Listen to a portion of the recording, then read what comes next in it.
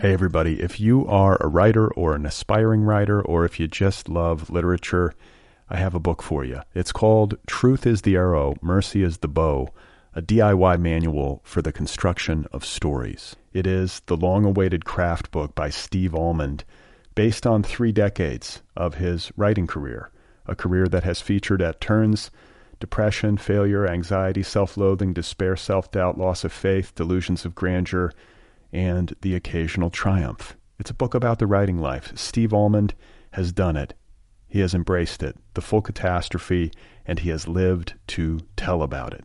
The Boston Globe says, quote, "This isn't just a book about writing, it's a book about honesty."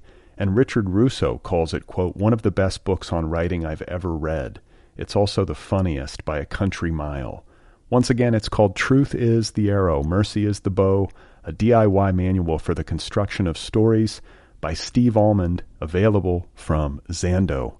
Go get your copy right now, wherever you buy books. This episode of Other People is brought to you by Audible, the place to go get digital audiobooks. Over at audible.com, there are hundreds of thousands of titles to choose from in a wide range of genres, and you can play them on just about any listening device on planet Earth of a digital nature, whether it's an iPhone, a Kindle, an Android, whatever you happen to have in your possession. And here is a killer deal, everybody. Right now, for listeners of this program, Audible is offering a free audiobook download with a free 30-day trial. Go get Free Will, the new book by Sam Harris, read by Sam Harris, or how about The Stand by Stephen King, or A Prayer for Owen Meany by John Irving. Any one of these titles can be yours free of charge, and if you do this, if you go get the free audiobook, it helps the show. I get a few nickels. It's very pleasant. To download your free audiobook, just go to audibletrial.com/otherpeople. Again, that's audibletrial.com/otherpeople. This is an amazing deal. It's available right now. These are books. You can listen to them. Go and get them. Oh my God. You are not alone. You have found other people. You and I have a friend in common. Every stupid thing that a writer could do, I've done. I think it's really beautiful. Jesus, dude, what a struggle, you know? It was incredible. You know, it's like your head exploded seeing what was really there. And now here's your host, Brad Listy. Just one person at just one time. Right. Okay, everybody, here we go again. This is it. This is Other People. This is 2 writers having a conversation that you just had with yourself like 5 minutes ago. This is your life. My guest today is Leslie Tenorio. He's the author of the new story collection Monstrous, which is available now from Echo. His work has won him multiple awards and honors, including the Nelson Algren Award, an NEA Fellowship, a Whiting Writers Award, and he was a Wallace Stegner Fellow at Stanford University. So I'm very pleased to have him on the show. He and I are going to be talking in just a minute. Before we get started, I want to discuss briefly Jonathan Franzen and Rush Limbaugh, 2 guys who have caused, as far as my computer screen is concerned, an incredible amount of furor over the past week or 2. I've noticed it via social media in particular, the Franzen and Limbaugh effect, how much hatred and backlash that I've seen channeled in their direction. And I feel like I should apologize to Jonathan Franzen for lumping him into the same category as Rush. That's a bit unfair. I think Rush really is kind of a dark figure in the American public square. But, you know, just to kind of sum it up, in case you're not aware, Jonathan Franzen, author of The Corrections and Freedom, who sinned against Oprah Winfrey so famously years ago, he got in trouble recently for what many people perceive to be the harsh belittling of Edith Wharton in an essay that he wrote for The New Yorker, which many people felt was a character assassination that demonstrated gross misogyny, which I guess does have something in common with Rush Limbaugh's problem, because Rush, of course, called a Georgetown law student a slut on the air and then suggested that if she wants contraceptives to be covered in her healthcare policy, she should be required to film herself having sex so that the general public can watch. And I think we all know the story by now, or most of us do, I'm assuming. And then Jonathan Franzen caused yet another stir when Jamie Attenberg, a writer, went to a reading of his in New Orleans, I believe, and reported that he called Twitter, quote, unspeakably irritating. And so, of course, people on Twitter went bananas. Writers on Twitter in particular went completely apeshit, saying that this was one more demonstration of Franzen's obnoxious and insufferable self-regard. So that's the gist. And the real point that I'd like to get at, is that witnessing all of this stuff, I found myself repeatedly unable to give a shit. And I wonder if that's some kind of problem. Like, do I have a problem if I feel essentially nothing when thinking about this stuff? I'm just not able to feel all that emotional about it. And, I did tweet, about Limbaugh a little bit. And I did give some thumbs up to certain people who posted some stuff about him. But that's about it. Like my Limbaugh tweet was this: Rush Limbaugh doing a cannonball into a swimming pool full of mayonnaise. That was all I could muster. It was just that visual. That was how I channeled my rage. And, on one level, it kind of freaks me out because I'm looking at my Twitter feed or at my Facebook wall, and pretty much everyone is commenting and linking and angry and outraged and signing petitions and ready to march and burn these guys in effigy. And I just feel sort of blank and kind of lethargic. And it makes me feel sort of alone and possibly dysfunctional. In my head, I'm just like, okay, Rush Limbaugh's crazy. Franzen hates Twitter. And Edith Wharton. Both guys seem to have some issues with women, possibly. Oh, well, I don't fucking know. And, I do think that a well-reasoned critique or rebuttal is totally fine and probably appropriate. Almost certainly in Rush Limbaugh's case, that's for sure. But it's always appropriate if you have one to offer. But I also feel like past a certain point, it's kind of like that Ben Kenobi thing, where if you strike somebody down in anger, they just grow more powerful. Right? Or maybe I'm wrong. Like maybe you've got to strike them down. Maybe you've got to hit back hard, and maybe the world is a cold and brutal place, and I'm just too soft and apathetic to properly recognize the stakes. So I don't know. I don't want destructive energy dominating the American conversation or any conversation. That's for sure. But I also believe in the freedom of speech, and I think that it has to protect. It especially has to protect people whose opinions and expressions you find vile and reprehensible. Like, isn't that the deal? And the other thing too that troubles me about myself is that I tend to agree with Jonathan Franzen when it comes to Twitter. I think it's unspeakably irritating too. But the difference is that I'm on Twitter all the fucking time. I have 3 different accounts, all of which irritate me unspeakably. And I just don't have the strength of character or the personal discipline to get away from it. But, then again, I do like Twitter or certain aspects of it. I find it kind of oddly entertaining and unspeakably irritating. And that's sort of the crux of my problem. I can never decide. I like stuff and I hate it, and often at the same time. Which makes me wonder, if like Rush Limbaugh and I, hypothetically speaking, if the two of us were ever trapped together on an island, or let's say we went fishing together for a long day in a canoe, like would I like the guy one-on-one? Would we enjoy collegial banter? I think it's possible. I think it's possible that I could get along with him for a day. Like I can get along with anyone for a day. I think, maybe. He's probably just like half the dads I knew growing up in the Midwest. That's what I imagine. If you actually knew the guy. Or maybe not. Maybe he's a total monster.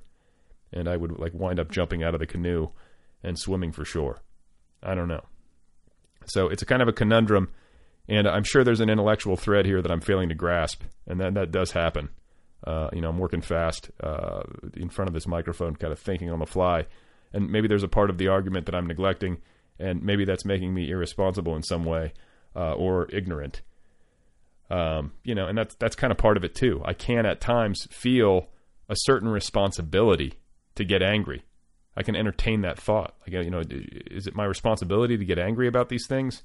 And what's causing me to feel this, sense of should I get angry? What's causing me to ponder whether or not I'm responsible? Usually it's my computer or it's my television telling me that this is what I need to feel. And I don't want to be angry. It's kind of like that bumper sticker, you know? It's like, if you're not angry, then you're not paying attention. Whenever I see that sticker, I'm like, fuck it, you know? Then I don't want to pay attention. I'd rather be dumb and happy. I'm going to die soon. I don't have time for this shit. I don't want to get all worked up about what Jonathan Franzen thinks of Twitter or what Rush Limbaugh says on his stupid radio show. But then again, maybe if I don't pay attention, I'm somehow abnegating my responsibility as a citizen and actually ironically hastening my own demise by allowing the public discourse to be degraded and the media to be controlled by overlords and corporate stooges with diabolical war agenda. Maybe. Hey everybody, if you are a writer or an aspiring writer, or if you just love literature, I have a book for you. It's called Truth is the Arrow, Mercy is the Bow, a DIY manual for the construction of stories. It is the long-awaited craft book by Steve Almond, based on 3 decades of his writing career, a career that has featured at turns depression, failure, anxiety, self-loathing, despair, self-doubt, loss of faith, delusions of grandeur, and the occasional triumph. It's a book about the writing life. Steve Almond has done it. He has embraced it, the full catastrophe, and he has lived to tell about it. The Boston Globe says, quote, "This isn't just a book about writing, it's a book about honesty." And Richard Russo calls it, quote, "one of the best books on writing I've ever read. It's also the funniest by a country mile." Once again, it's called Truth is the Arrow, Mercy is the Bow, a DIY manual for the construction of stories by Steve Almond, available from Zando. Go get your copy right now, wherever you buy books.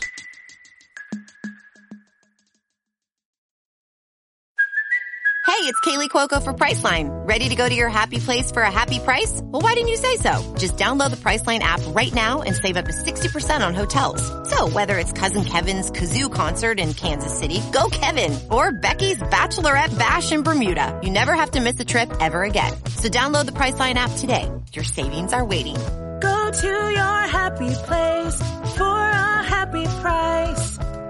Go to your happy price, Priceline. So we go from the Philippines to Lemoore, California, which is in the center of California. There's very little there. There's a lot of fog and a lot of flatness. Then we go to San Diego when I'm about 3, and we stay there. And then when I turn 18, I moved to Berkeley, go to college, then grad school in Oregon, then New Hampshire, then Wisconsin, and then back to San Francisco. Jesus. So, okay. So we got to go kind of like step by step here, but you went to Berkeley. Well, first of all, like when you were a kid coming up in San Diego, say the name of the city again, or the town. Mira Mesa is the little community. It's like a suburban community in San Diego. Okay. So what was that experience like? Did you feel like integrated, or did you feel like you were part of? I mean, it sounds like this community was pretty tight knit, and it was like it was a Filipino community.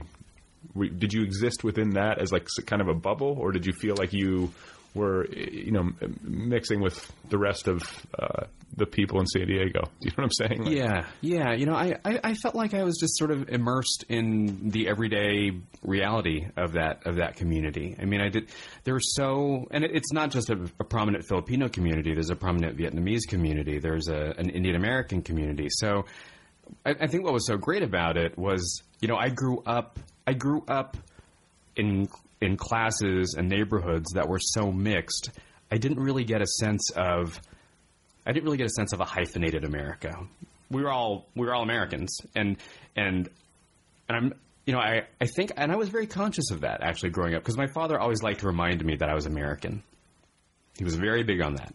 We never said Filipino American. Not that there's anything wrong with that, but he seemed to want us to be very, very aware that we were American. And because I grew up believing that, I think, all these other immigrant communities, to me, just seemed like everyday America.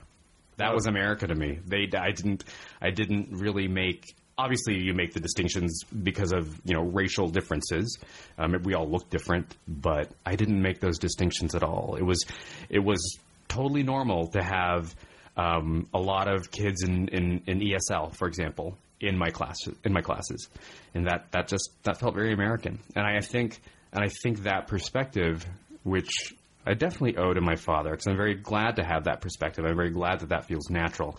That definitely fuels the writing.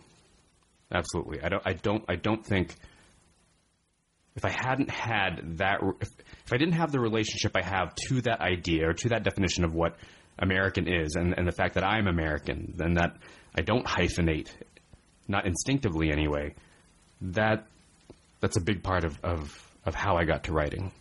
Yeah, I mean, if that makes sense. It does. No, and it reminds me like when my my grandfather, who spoke fluent Italian, or at least some Italian, wouldn't let my dad speak Italian.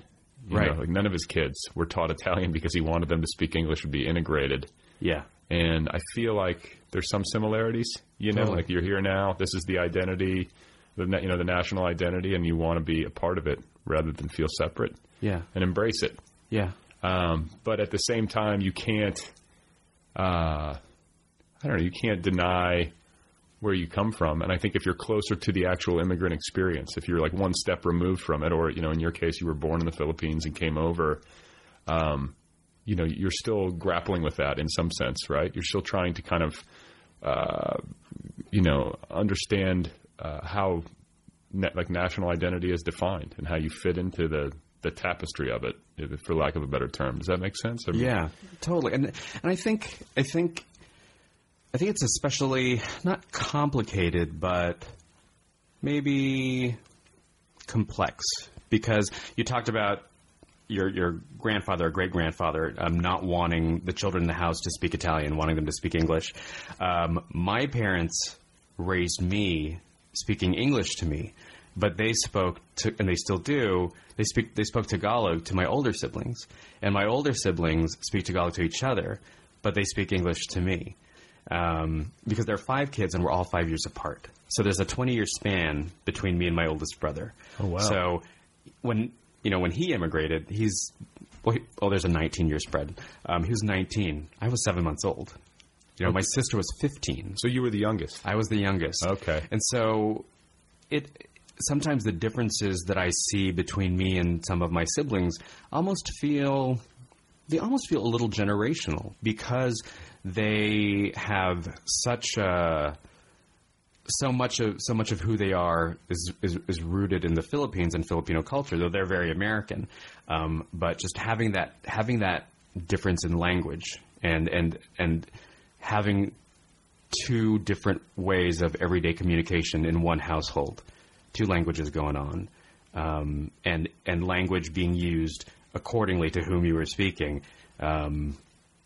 It definitely made it not confusing, but it just made it more intricate. Now, do you feel like you had an easier time because you had the benefit of kind of being here from birth? Do you know what I'm saying? Like, was that an advantage in terms of like your ability to assimilate or your ability to understand yourself? And do you feel like your older siblings had maybe a harder time? Oh yeah, with identity because they had stronger roots back in the Philippines? I don't know if they had any challenges or struggles with this idea of identity or self-identification. I came here when I was 7 months old, so it was very easy for me, obviously. But I remember it being difficult for them. Like, I remember, my older siblings wanting to go out the way, the American teenager goes out, wanting to do the things that American teenagers do, and they weren't able to do that. And I think it's because, my parents still had a Filipino cultural mindset of, wanting to protect your kids. Kids don't go out. They don't go very far on their own. What's the difference? Like, is there a critical difference in terms of how teenagers, are treated over there as opposed to here? I can only really base it on my family and some of the families I knew. They were just sort of stricter in that kind of traditional immigrant sense. You're new to the country. You want to be careful. You want to stay focused. You want to, you're here for school. You're here to take things seriously and make a better life for yourself. They've certainly loosened up as the years went by. Another advantage for you. You're the youngest. Yeah. Right? Oh my God, what I got away with. I didn't do anything that bad.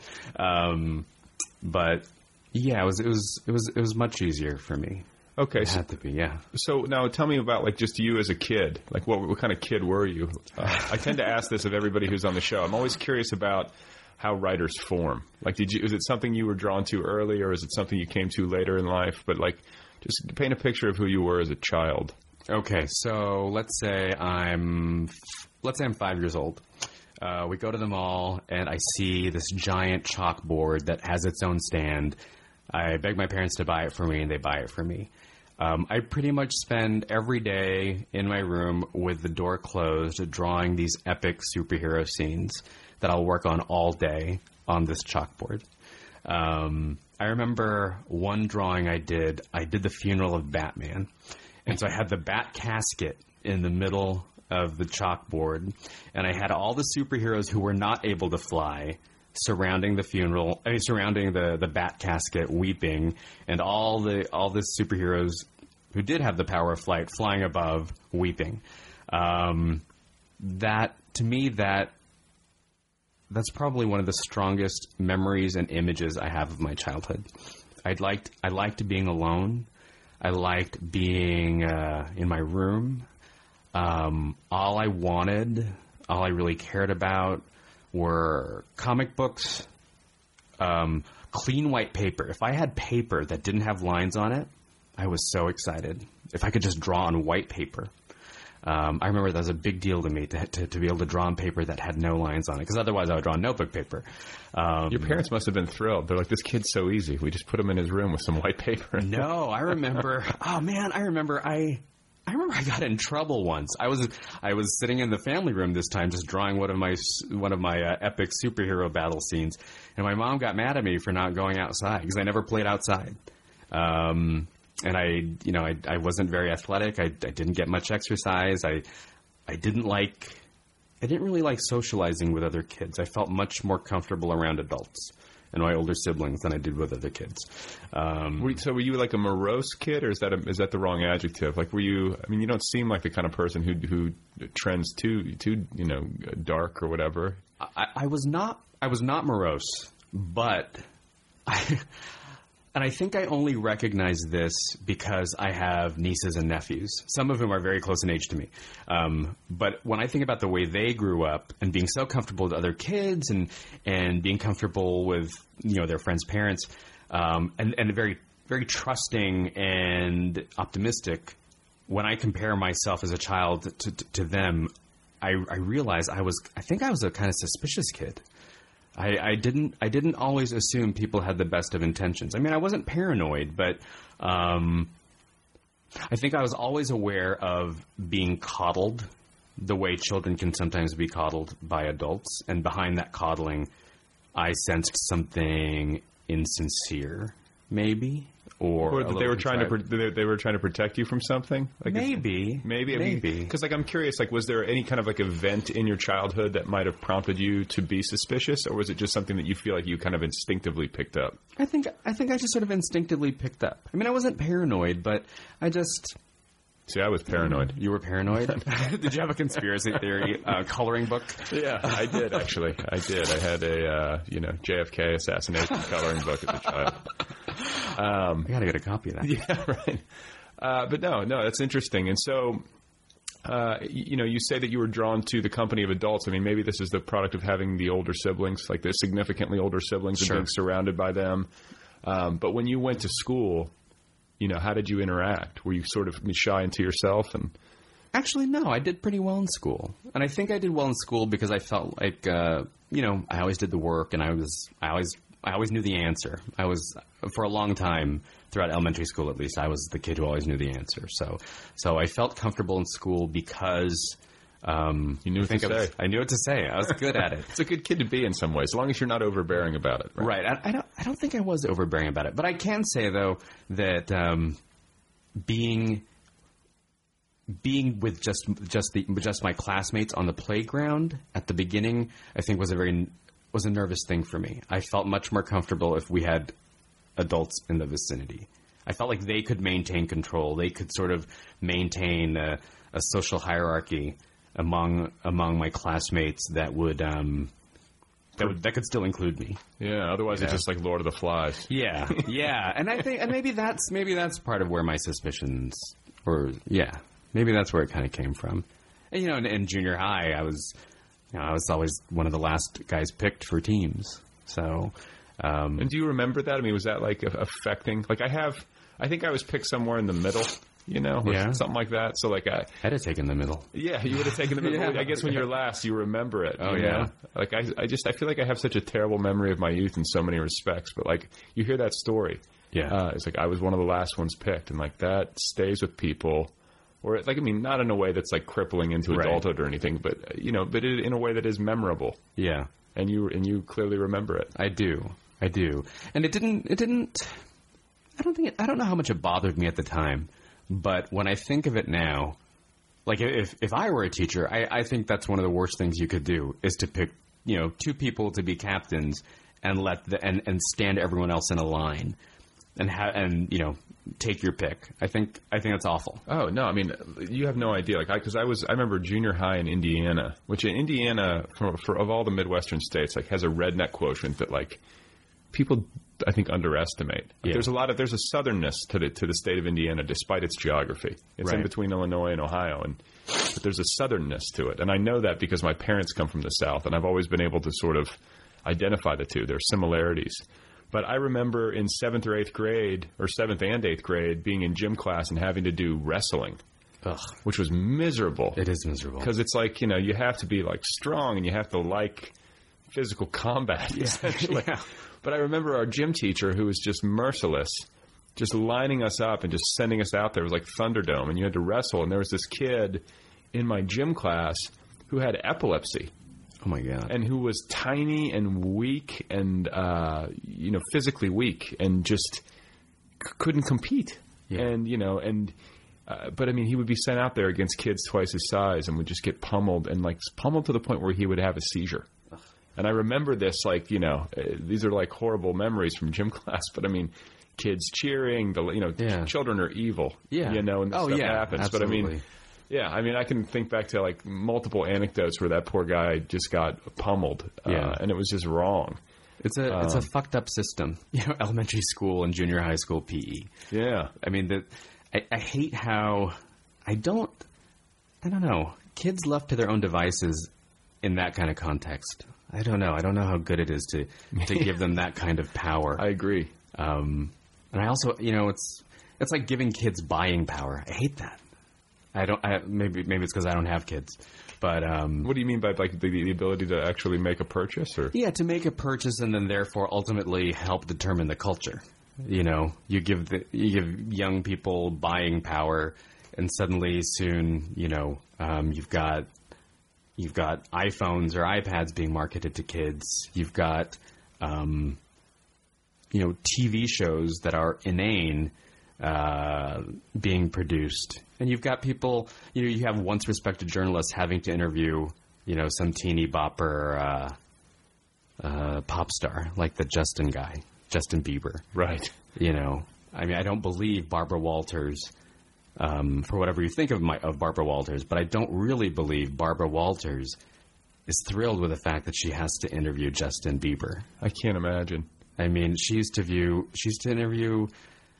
I remember the interview, in the 70s with the Shah of Iran? It was a big, big interview, kind of like a landmark interview, because I've seen clips. And 30 years later, she's having to interview Justin Bieber. It's got to be an intimate sit-down. Yeah. And I don't think that would happen if kids didn't have the ridiculous buying power that they do. Yeah, when they're being marketed to from birth almost. Oh, yeah. It seems like, you know. Like, I think about my daughter. Like, she's already, I mean, I've talked about this on the show before, but I mean, she's already, like, fully integrated with an iPad. And, you know, it happens. Yeah.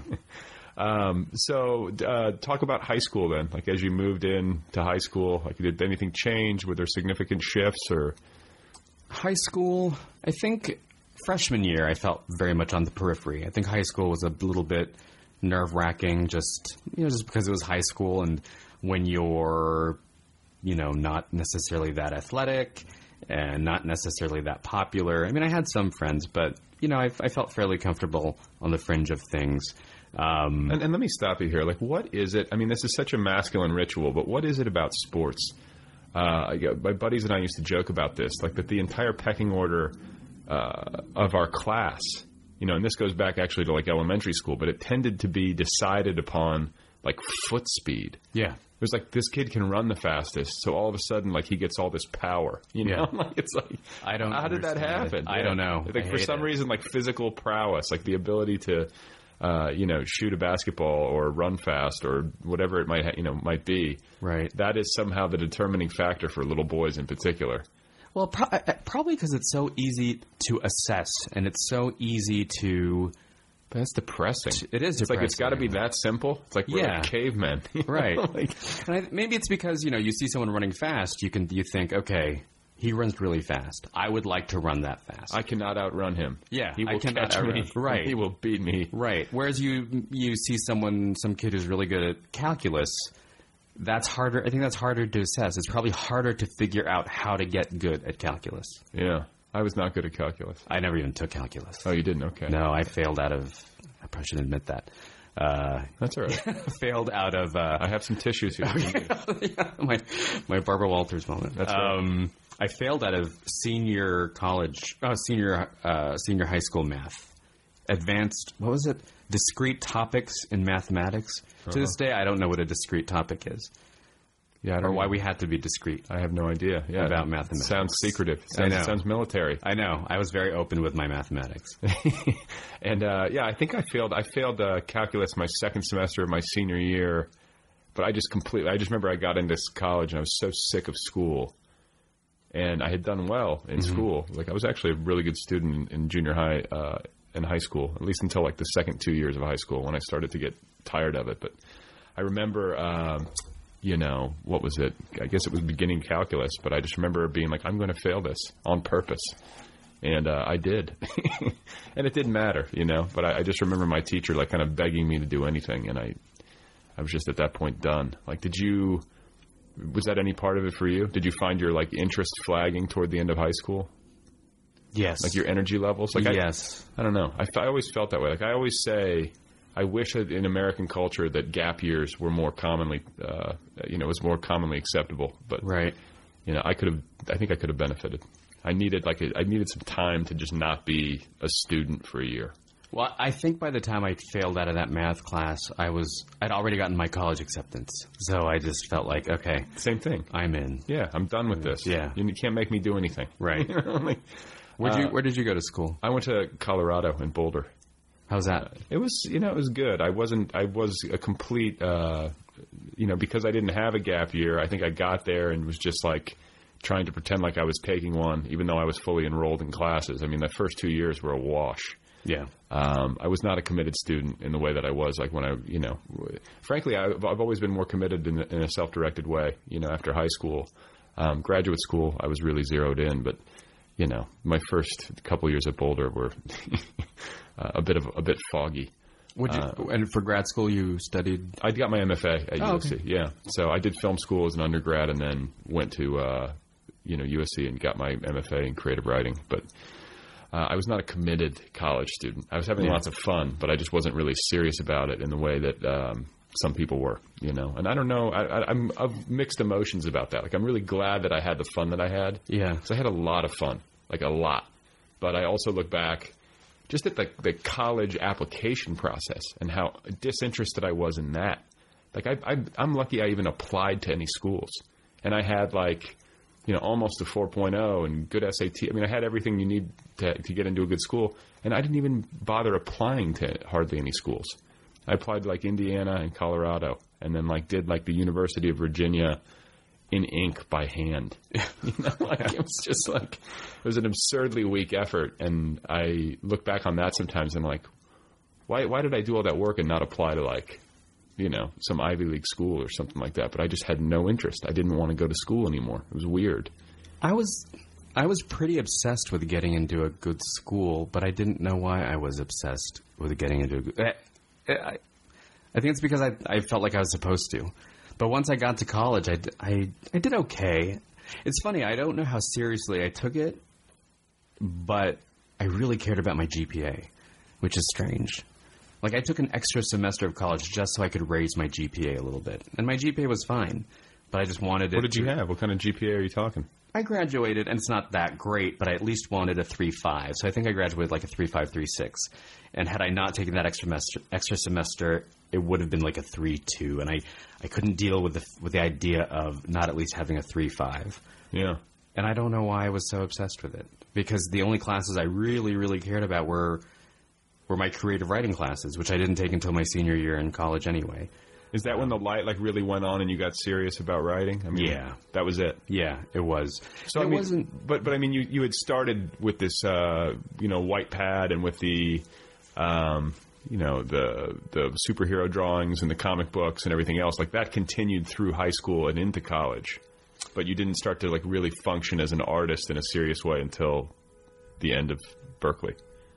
Yeah, I would say that's right. And even my interest in comic books and drawing definitely waned by the time I was like a freshman in high school. So I really wasn't doing anything really creative. I mean, I did the high school plays and things like that. You performed in them?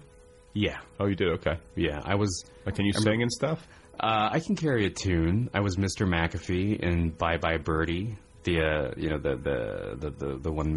guy played by Paul Lynde in the movie. I was the white bigoted Lieutenant Schrank in West Side Story, which is a bit of casting innovativeness, and it pissed me off because that was like one of 3 non-singing, non-dancing roles. So back then I couldn't sing. I can carry a tune, but that's about it. Did you take voice lessons or anything? No. Okay. I mean, I'm like your occasional karaoke singer who might have a couple songs that he can sing adequately. I have a buddy who swears by karaoke as a way to hook up with women. He can sing. He has a song. I mean, it's like it's just like his little scheme or whatever. But he swears up and down that it's like it's a home run. He gets out there and he sings and. I don't know. It works. I think it does work because when you're like at a karaoke bar and you see someone really carrying a tune, or at least performing it in a way that you can relate to, there's something totally hot about that. Yeah. Well, there's that, and then in Los Angeles at least, there's so many people with such talent. Like they might not have like A-grade talent, but they're like B+ singers, which is like better than just about everybody. Yeah. And they're at a karaoke bar and they're like really, really good. Yeah. Like I've seen people just down at the farmer's market singing on a Friday night where you're like, why does this person not have a record deal? Right. But I actually have, interestingly, one of the, like a very strong memory that I have from when I was over in Europe. I was in Paris once and I wound up in this karaoke bar. And I was just kind of standing at the bar because it was right near where I was staying, and I just wanted a drink, and I didn't know anybody, and I just happened to go in there and was standing there. This old guy comes in, and he looks totally out of place. He's dressed in like a 3-piece suit, and he's got like a white beard and mustache, and he looks like really dignified. And I noticed him right away because it was mostly just like college kids and locals or whatever in this bar. And the guy, next thing I know, winds up going up to the stage. And he sings Frank Sinatra's "My Way" in like this booming like baritone perfectly. Yeah. And he brought the house down, and everyone I was like moved by it. Well, that song carries a lot of power. Do you know about "My Way" in the Philippines? No. Oh, this was actually an article in the New York Times, and I knew about this phenomenon before the article. The story is, if you're at a karaoke bar in the Philippines, you don't sing "My Way" because if you sing "My Way," someone gets shot. And on several occasions, they have it on record that "My Way" or the way a particular singer sang "My Way" caused so much anger in one of the listeners that it would inspire somebody to shoot the singer. It was inciting violence. This is like hip-hop almost. Yeah, I know. But it's our hip-hop. No, but it was in the Times. It's crazy. You don't sing "My Way." Well, what is it about that song? That song seems fairly like inspiration, or not even. Yeah. It's kind of a lament, it seems like. Yeah, I don't know. My guess, and this is just a guess, maybe Sinatra is much bigger in the Philippines than I ever realized, and that he's sort of gangster. I mean, kinda. He's got a little bit of mafia. Absolutely. I guess if you're gonna do Sinatra, then you better do it right. Don't do it your way, do it his way. Right. I think that's the message. But I always want to write a story about that. I feel like there's a story in there somewhere. Well, no, and that's a good place to kind of launch into your work, because there is this kind of collision with pop culture that happens in your fiction. Yeah. You know, it informs your fiction. Like, can you talk about the role that pop culture plays in how you develop your work? Like, how does it inform it? Well, I think the way we view pop culture here in America and the way pop culture is viewed in the Philippines, it's very different. I don't think that there's the way we might view something as campy, let's say, like a variety show or a beauty pageant. Some of us, anyway, might view it as kind of campy. That sense of irony, which to me feels very American, there's not too much of that I can see in the Philippines. So that not too much of the irony. Yeah. And so, like, you might have, let's say, like Imelda Marcos. You know, she says the most ridiculous things, and obviously they might make fun of her now, but the story Help in my book, which is about a bunch of guys who supposedly the Beatles in 1966, when they were in Manila, supposedly they said something lewd about Imelda Marcos. So some Imelda Marcos supporters decided that they were going to beat the Beatles up right before they boarded their plane. And it's a true story. It actually happened. You watch the Beatles documentary. I think it's Ringo who says, "I hated the Philippines." So just that the kind of attitude that I think Filipinos have towards certain pop culture things. There's I feel like there's a lot of sincerity that we might understandably chuckle at. I'm interested in this idea of trying to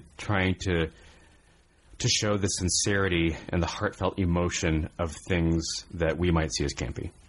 And then what about like the role of pop culture in terms of how it informs the immigrant experience? Like, does that play into it at all? Like, I feel like sometimes when, it depends, and it works both ways. It works at the level of travel. It works at the level of actual cultural integration. But, when you're getting to know a culture, you embrace its popular culture. Yeah. You know what I'm saying? Like, that's sort of a way in. Absolutely. It's a way to learn the language and, understand, how things function, the inner life of the people or whatever. Like, is that a part of it? Like in terms of like your implementation, like, or at least like the way that your characters confront it, do you feel like that's a part of it? I see what you're saying, and I've always felt that way. I mean, when I think about my family's immigrant experience, you've got a family of 7, some of whom don't know the language. You bet we're going to watch TV. Well, that's what we did. It's like how else are we going to take part in it? Right. You know? It's like Splash when she learns how to speak by watching TV. And she shatters all the screens. Yeah. But I mean, like, there's something to that. There's something to that, know, because it's not like, because I've been in foreign countries and like I'll be watching TV in a language that I don't speak, and I think there's something smart about doing that. It's a good way to learn. It is, and it's a way to immerse yourself in the culture without having to worry, over whether you're doing it correctly. You can just sit there and witness it, and to some extent, you can participate in it. You can, play along. You can guess the puzzle in Wheel of Fortune from your own living room couch. And Pat Sajak's not going to like start castigating you if you get it wrong. Yeah, although he might find a way. Yeah, right. What was that? I just read recently that he used to be drunk on the air. Did you read that? Yeah. That might be a good story for you. Maybe. It seems like he would be sort of a sloppy drunk. I think he would be. So like, to try to continue the timeline a bit, you start to take writing seriously. Mm-hmm. Was this your senior year? Like senior year in college, yeah. Okay, so what was like the big engaged reading experience or reading experiences of your late adolescence, early adulthood? Like, can you look back and point to a particular period of time when you were reading books that really launched you and kind of set you on your course and like opened up your brain and said, or made you realize that this is what you wanted to do? I certainly read as a kid and in high school, but I don't think I read anything that made me want to be a writer. I don't think that happened until college.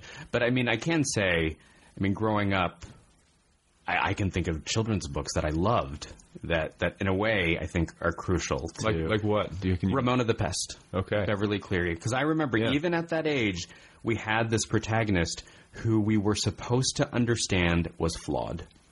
She was so flawed. I mean, just look at the title. She was a pest. And she did so many bad things. And I remember thinking, God, this kid does bad things in kindergarten that I cannot imagine doing. And yet I was very conscious of the fact that I liked her. Right. And that I liked this kind of bad kid better than the other kids who did things right. And I think that's you're gonna be a fiction writer. That's a crucial thing to learn, you know. Well, no, and it's like I always like to joke that like Shel Silverstein, and I'm not even really joking, but his work is for so many people like their introduction to subversive literature. Yeah, like there are certain characters or there's certain writers. It can be for children too. It's kind of a pattern. I feel like. Yeah, absolutely. So then, as you got into college, like were there books that you read during that period that really had a huge impact, or writers in particular that you found yourself wanting to emulate? When I was a junior in college, to fulfill my English requirement, I had to take a class called English 180E, which changed topics semester to semester. When I took it, it was the history of the short story taught by somebody named Bharati Mukherjee, and I'd never heard of this person, Bharati Mukherjee. And it turned out she was this very, very established fiction writer, Indian American woman, who'd won the National Book Critics Circle Award a couple years before. So I decided, well, I'm curious about her stuff. I read The Middleman and Other Stories, which is the first short story collection I think I ever read in full, and was just blown away by how she took on the perspectives of people so different from herself. I mean, certainly there are stories in there from the points of view of Indian women, Indian American women, but there are, white Vietnam vets. There are Filipino, like aristocratic Filipino women in there. It's this women from Trinidad. It's this idea that she stepped outside of her own immediate experience, or what I assume would be her own immediate experience, and just so compassionately tried to render the experiences of these other people. I thought was just one of the most amazing, admirable things you could do. And I actually felt myself trying to emulate that. I didn't do it very well. Well, but still, no, I'm just hearing you say that. Like, I feel like, starting with myself, like I need to do more of that. I'm just I'm thinking to myself, God, I'm so self-centered. Like so much of my fiction is so limited in scope in that way. So much of what I write is like so self-focused, but it's also got to be really difficult. I don't know. I mean, it's like you say, it's kind of like a heroic act of empathy, like to really, extend outside of yourself, not only to other people, but across cultures and to completely different experiences. Yeah. It's not easy to do. Yeah. I don't do it. But it's a function, but it's also a function of experience. I mean, like, I think it's like on a broader level, it seems like it might be an issue with American literature, or at least that's the way that I think it seems to be characterized by a lot of the rest of the world, where they just feel like American literature isn't as interested in other cultures or in other parts of the world. And I think there's some truth to that. Like, we're not a well-traveled people. Like, there's not a lot of bilingualism, at least compared to other countries. And, there's something sort of insular about it. And I think that maybe that's a weakness. I think so. I mean, not that there isn't strong literature, not that there's not like a rich tradition here, but like you do look at certain writers, from other countries and their ability to kind of cross borders, in their work and to write in a really like authentic and powerful way about other people's. And you don't see that maybe as much, or maybe I'm just not reading the right people. No, I don't see it as much. And I would say I'm probably guilty of the same thing. I mean, I'm writing about Filipino Americans. I mean, I'm trying to do that within that context. Young girls stricken with leprosy, old men evicted from their that's good tenement. So I'm trying. I'm trying. But I mean, you know what? Like, look, let's flip it around and play the devil's advocate. Like maybe it's not some sort of criminal fault to write what you know, or like write from your immediate experience. You know what I'm saying? Like, I just think that I guess maybe I just have great admiration for people who not only write that way, but I'm sure have to be immersed in some way in life with lots of different people. And I sort of envy that, because I'm a person who loves to travel, and like I love living in Los Angeles for that reason. Like just being in a place where things are, so mixed culturally. It's fun. I find that interesting, and I find there to be a lot of like vitality in that, but I don't engage with it enough just because I'm so damn busy, or whatever it is, Right. Well, like most of us. Yeah, it's hard. So I guess I just think part of it is just flat out envy, and either for their lives themselves or for their ability to imagine. Yeah. I mean, I don't want to say that there's more valor in that than writing about something that closely resembles your own experience. Right. And frankly, I think the reason I don't write anything autobiographical is because my life hasn't been that interesting, or I just don't have a very good lens through which to view my own life. Really? Okay. I'll give it a shot then.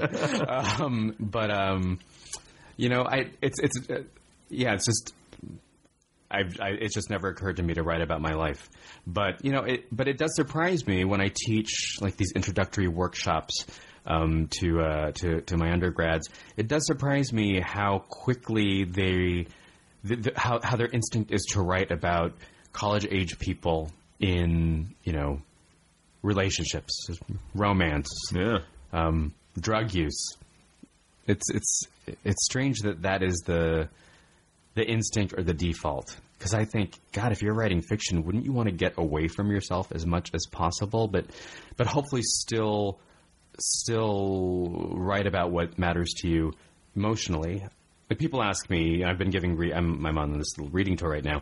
A question I've been getting a lot of is, do you write about your own life? Are these stories based on your own life? And if you read the plots, they're kind of out there. So none of it's autobiographical, but it's all emotionally and psychologically autobiographical. And if I didn't feel the things that my characters feel, if I didn't wonder the things that my characters wonder, I don't know how I would write. And I tend to think that's almost true for every writer, that they're writing about things emotionally or psychologically that they've felt or wondered, or at least are curious to know more about. So then because like there seems like there are a couple, this is to reduce it a little bit too simply, but like there are writers who write fiction that is very close to their own experience. Yeah, almost like memoir. I mean, almost indiscernible with like some tweaks here and there.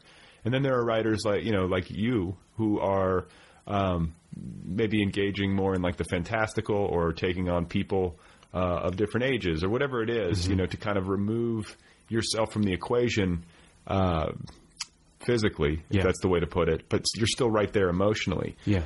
Like, do you ever think to yourself, like, why, do you understand why you need that separation? Do you know what I'm saying? Like, whereas someone else can be like, I'm just going to write quote-unquote fiction, which closely resembles my own experience, and then you see yourself and you say, well, I'm going to do it, but I need to be at a remove from it in order to engage with my emotional world in a way that feels authentic. Do you see what I'm saying? Yeah. I guess the reason I need that sense of removal, the reason it's so instinctive to me is because I wish I had a more complex answer, but it just seems more fun to write about other people and to write about premises that are so extreme or outrageous or even ludicrous, and then to take on the challenge of whether or not you can actually pull that off. Can I write a love story about two lepers in a leper colony falling in love? That's not a comedy, by the way. Can I actually do that convincingly? Can I convince a reader that the guy who orchestrates the attack on the Beatles, as deluded as he might be, can I at least convince the reader that his intentions are good and that those intentions are relatable when you stop to understand the real psychological and emotional motivation behind that ludicrous plan? I like that challenge, and that's. Is that how stories start for you? Like, or if I think you're working on a novel now. I'm working on a novel right now. I mean, is that because like I've heard you talk about, you read something, and you read about this guy who wanted to attack the Beatles. Yeah. Or you'll read something about, old Filipino cinema. Yeah. Or something, and that'll be the spark. Like, is it some sort of like research process, whether it's intentional or accidental that gets it started, or do you have like a character that just kind of flowers in your mind and starts to kind of be persistent? How does it work, or does it work in a variety of ways? It usually works with the way you first what you first said. If I'm lucky enough to stumble across some interesting incident that comes from history, or some interesting current event that seems already ripe with the material that I'm interested in, which is the what I call the clash and meld of Filipino culture and American culture, East and West. If I can see that tension already there, I'll take hold of it and I'll try to figure out, okay, who can populate this emotional, dramatic space. Like, for example, the title story is called Monstrous, and it's about the making of a really bad horror movie that is literally the splicing of a Filipino movie with a bad American movie. And that's actually based on a real film. I was on a website years ago where they listed some of the worst movies of all time, and these particular critics voted this movie called, I think, The Horror of the Blood Monsters as the worst movie of all time. And it literally was a splicing of a Filipino caveman horror film and an American sci-fi film. And I thought, okay, who could possibly be behind this, and what would the repercussions be? How could they actually get to the place where they think this is a good idea? And so I tried writing it from the point of view of the Filipino director, but he was just too. It can be done, obviously, but for me, he was just too extreme. So I needed a little bit of distance, but someone who could still be equally invested in the venture, but for different emotional reasons. So I created his leading lady, Riva Gogo, who starred in the old movies, but now has a chance to star in the American movie. Gaz Gasman. Gaz Gasman. That's right. Yeah. Great name. Thanks. Yeah. So, did you go to the Philippines? Have you been? I've been twice. Well, I was born there. We left when I was 7 months. I went back when I was 7 years old, and I went back when I was 27 years old. Okay. Because, this is a challenge for me in my own work right now. It's like whether or not you need to go to a place in order to write it. And I don't think you do. I think some people have written fiction about places they've never been to before in a way that fools everybody. Yeah. But personally, I sort of feel a need to see it. Do you feel like you could be writing stories that at least partially take place in the Philippines had you never been there, at least at an age when you could actually, perceive it and remember? Do you feel like that was critical to your ability to kind of factor it into your fiction? When I went back when I was 27, I went back because my mother was visiting and I wanted to see her with her sisters, which I never really got to see growing up. But I also knew, okay, this is a writing opportunity. This is a chance to do research. So I brought my laptop, all pen and paper, and I thought I was just going to get so many details out of it. I actually found it pretty debilitating. I found myself so bound by what I saw, by trying to remain accurate in every way, that it just wasn't useful to me. In fact, I shouldn't say only, because it was an important detail. The most important thing, or the only thing I got from that, the only piece of research that I used in my book is from the airport. When I left to come back to California, there was a sign that said "No well-wishers beyond this point." And in my story Help, the narrator, we learn his mother took a vacation to the States. This kid's in the Philippines. We learned that his mother took a vacation to the States, but she never came back. And that first time, when she leaves, he tries to cross the gate with her. But then a security guard grabs him and points to the sign that says, "No well-wishers beyond this point." And the narrator's thinking, no, that doesn't apply to me. I don't wish her well at all. I don't wish her anything good. I want her to stay. And I just thought that was I love that line. No well-wishers beyond this point. It's like, if you're wishing them well, why don't they get to take a few steps farther? Right. So that was a really wonderful detail for me, and I actually think helped me really figure out that narrator. But in terms of landscape, in terms of I don't know, geography, landscape, all that stuff. I could do that stuff with books. That's not to say it's not important to go to a place you're writing about. Clearly you could benefit from it. I don't think it necessarily was that helpful to me. Okay. So then about just about the actual writing of the book and then the publishing process. Like, you were a Stegner Fellow? Yes. At Stanford? Yeah. Is that where you wrote this? I wrote half the stories at Stanford, and I wrote half the stories as an undergrad. In grad school at the University of Oregon. Okay. So how did it go? You went from Berkeley to Oregon to Stanford? Berkeley, Oregon, Phillips Exeter Academy, where I was the writer in residence at the boarding school, and then University of Wisconsin, where I had a creative writing fellowship, and then Stanford, where I got the Stegner. Wow. So that's a pretty prestigious fellowship. Only a few people get those. I mean, that's just like, go write. Yeah, it's great. It's great. I mean, it's a tremendous gift, and you sort of can't believe that you actually got one. How does it work? I mean, when you get there, is it just like, here's the keys to your place, go to work, or do you have like a support system and people to talk to? And well, it feels a little bit like grad school again, because you have a workshop you go to. That's your obligation. You go to workshop once a week. Okay. And then you get this wonderful stipend. You have the opportunity to teach if you want.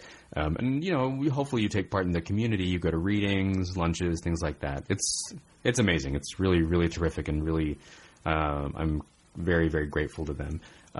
But it does have that kind of structure that I think is helpful. I mean, I've been in situations where I've gotten a fellowship, which I'm so lucky to receive, but I have 24 hours to write 7 days a week, and that isn't always the best scenario for me. Why not? Just too much time. I appreciate it now, though, of course, because now now I teach full time. And last year I was on sabbatical all last year, which was great, and it was great to have that kind of freedom. And at that point, I very much understood the value of that, and I'd love to have it again. I'll have it again this summer. I get my summers off. So where are you teaching now? I teach at St. Mary's College in Moraga, which is near Walnut Creek. So I live in San Francisco. It's about a 45-minute drive. So you drive out there and commute or whatever? Yeah, about 2 or 3 times a week, so it's not too bad. But I do have to go over the bridge, and I have bridge fear sometimes. So. Do you? Yeah, you know, the terrorists. Yeah, well, no, my mom, when I was a little kid, we lived in Concord for like 2 years. Oh, yeah. And I remember my mom saying she was always a little freaked out when she was like stuck in traffic on the bridge. Yeah. Just for an earthquake. I mean, this was like obviously pre-terrorist. Well, not pre-terrorist, but pre-major concern. Right. Or whatever about that. So, but those, I guess the Bay Bridge is sort of shaky.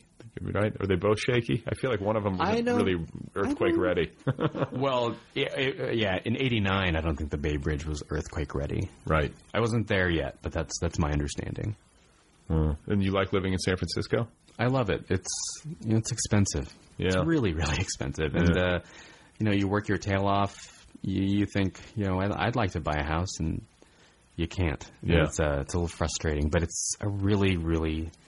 It's kind of an amazing city. Yeah, no, I think it's the most beautiful American city. Yeah. It's hard to beat. I think it's hard to beat. Like the combination of everything. Yeah. So, when we were talking earlier, like just to kind of bring this full circle, you spoke about your childhood in San Diego and the way in which you felt like you were a part of, I don't know, you were exposed to so many different cultures, and you were kind of right there in the middle of all this, and it felt normal. Yeah. But then, when you leave that, you go to Berkeley, which is similar. There's a similar diversity in the Bay Area, and it's an accepting culture. But then you go into the middle of the country, where I was raised, and it's different. I mean, so how was that experience for you? Like when you start going to places like Phillips Exeter or Madison or where else? I guess Oregon. Indiana. I go to Indiana. Oh, Indiana, yeah. So I mean, what is? Can you talk about that at all? Like, what was that experience like for you? Well, I always inevitably I play count the minority.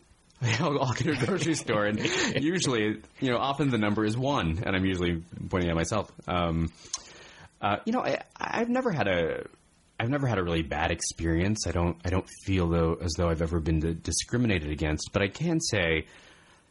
Those years when I lived in New England, lived in Madison, which is pretty diverse. But when I hear Tagalog being spoken, especially it's pronounced Tagalog. I say Tagalog, but it's spelled like Tagalong almost. It's spelled like Tagalog. Tagalog. Yeah. But that's how I say it. Yeah. Tagalog. Tagalog would be the way to say it with a Filipino accent. Yeah. If I hear it being spoken, I become very.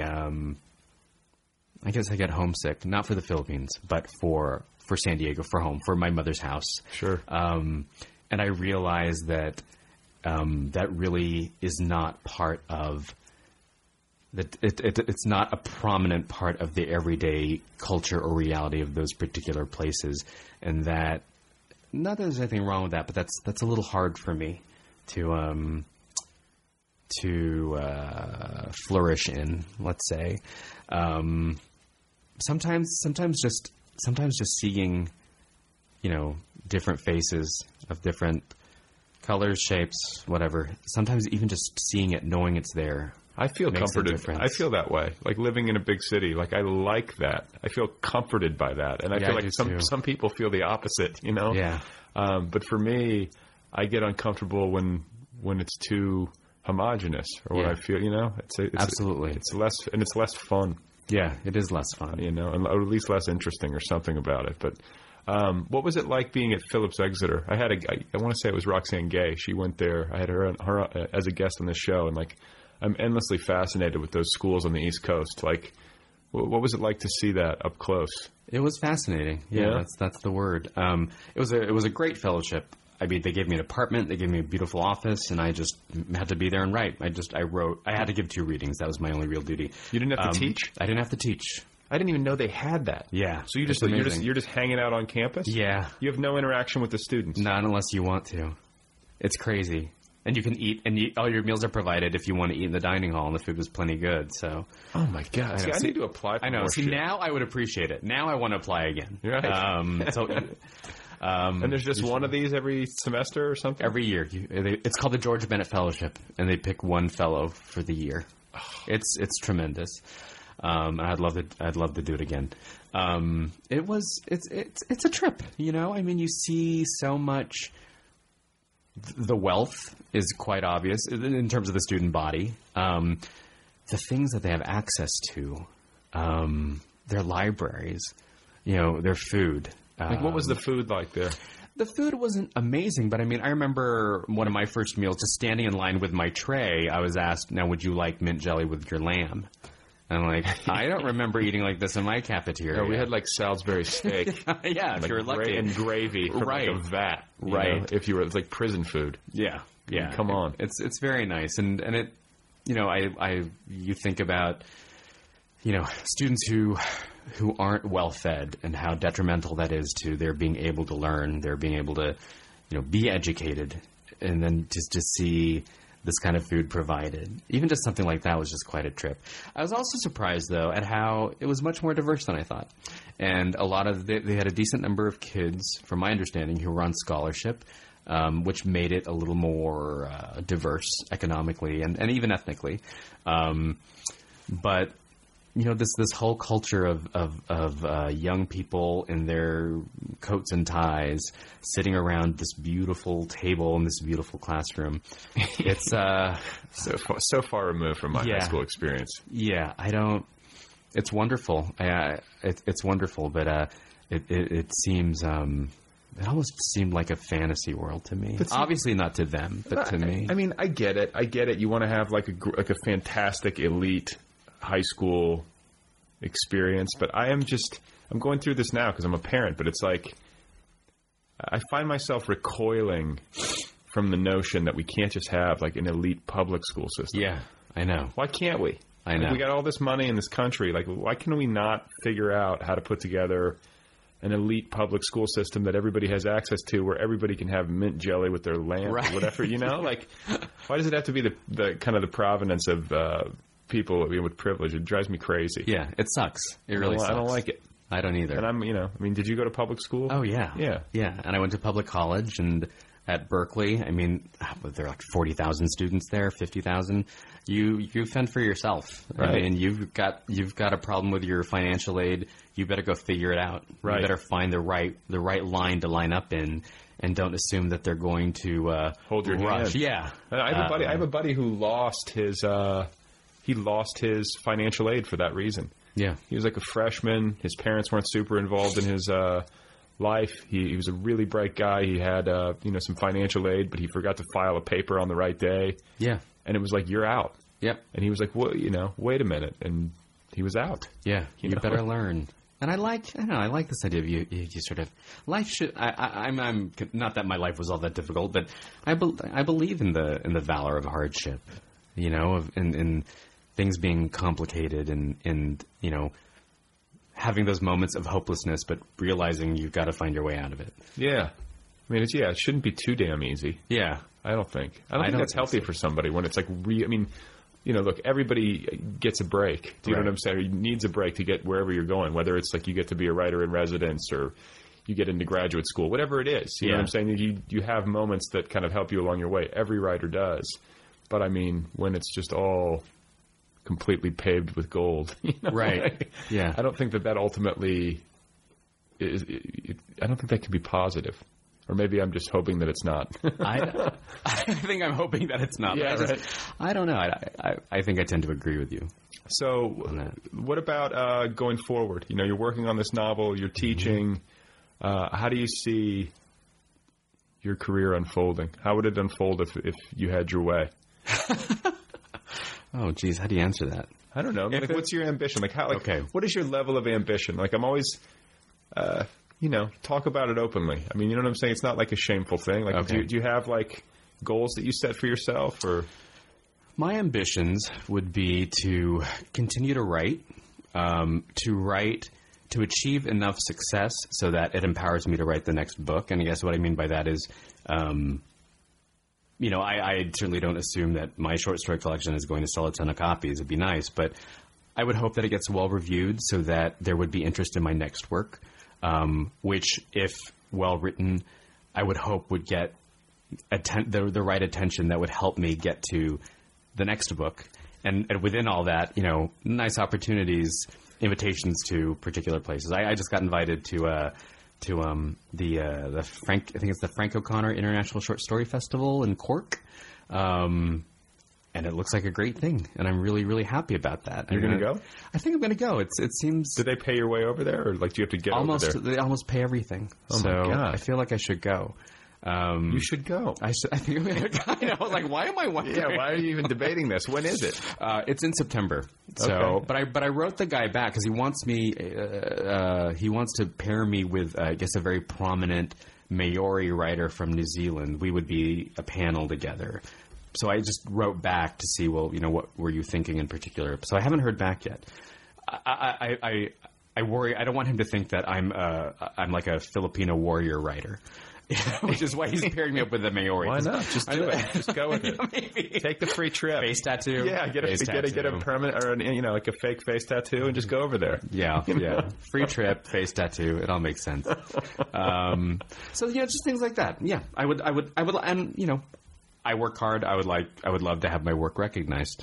You know, and so when you look forward, it's like you want to be writing books and teaching, and hopefully selling enough books to make a living, a good living. Yeah, and I don't imagine that I would ever be able to write full time to live off my writing. And even if I could, I like having some structure. I like being affiliated with a school. I like the support system that comes with it, and. You know, obviously there are days in the classroom that aren't so great, but when the teaching is going really well, when you're talking about a student's work and you see improvement, or you're talking about a book that you love with grad students, I actually stop myself sometimes and think, I'm actually getting paid for this right now. I'm getting paid to talk about this Stephen Millhauser story that I love. You know, that's pretty amazing. Yeah, if you think about it. It's not. I mean, as far as like complementary professions go, it doesn't get much better than teaching. I mean, There's a reason why so many writers do it, like schedule wise, and then also in terms of the substance of it. Yeah, you actually get to go in there and talk, to people about what you like to do. Yeah. Now, is there a part of it that you don't like? I don't like grading essays. Me neither. I used to teach. I know exactly what you mean. It's just I love being in the classroom. Yeah. But it's the going home with like a stack of like 200 pages and being like, oh, shit. Yeah, it's all homework. Yeah. It's all homework. And, obviously it's nice if they benefit from that, if they learn something, but it's homework. It's hard. So I don't like that too well. Are there any creative writing professors who have like TAs who just do the grading? Because I know they do in like, when it's like grading like a Scantron form or a a true or false test, that's one thing. But like, you can't just like outsource that to a TA and be like, grade these short stories. I don't know, but if there's a way, I want to figure out how to do it. Just get an intern. Just put an ad up on Craigslist. We can do that. Yeah, for everybody listening, he's looking for somebody to help him. Well, listen, it's been really fun talking with you, and congratulations on the new collection. I wish you all the best of luck with it. Thank you. And good luck writing the novel as well. I'll need it. Thanks so much. All right, everybody, there you go. That's the program. Go get Leslie's new story collection. It's called Monstrous, and it's available now from Echo. You can find him on Twitter. His handle is @Leslie Tenorio. That's Lysley, and then the last name is Tenorio. And you can also find him on the Facebook. This show has a website. It's otherpeoplepod.com. It has a Twitter feed @otherpeoplepod. I have a Twitter feed @BradListy. The show has a Facebook page. And if you want to email me, the address is letters@otherpeoplepod.com. Thank you to Kill Rock Stars and the band Stereo Total for the theme song. Be sure to check out killrockstars.com for more info. And thanks to Valley Jones for the transitional music. If you like the program, please go give it a nice rating and a nice review on iTunes. It's a simple way to support the cause. It takes 2 minutes of your life, and I would certainly appreciate it. Otherwise, final thoughts, closing thoughts, Rush Limbaugh, Jonathan Franzen, I don't know. I certainly don't want to sound insensitive, and I hope I didn't sound, grossly apathetic or anything on the front end.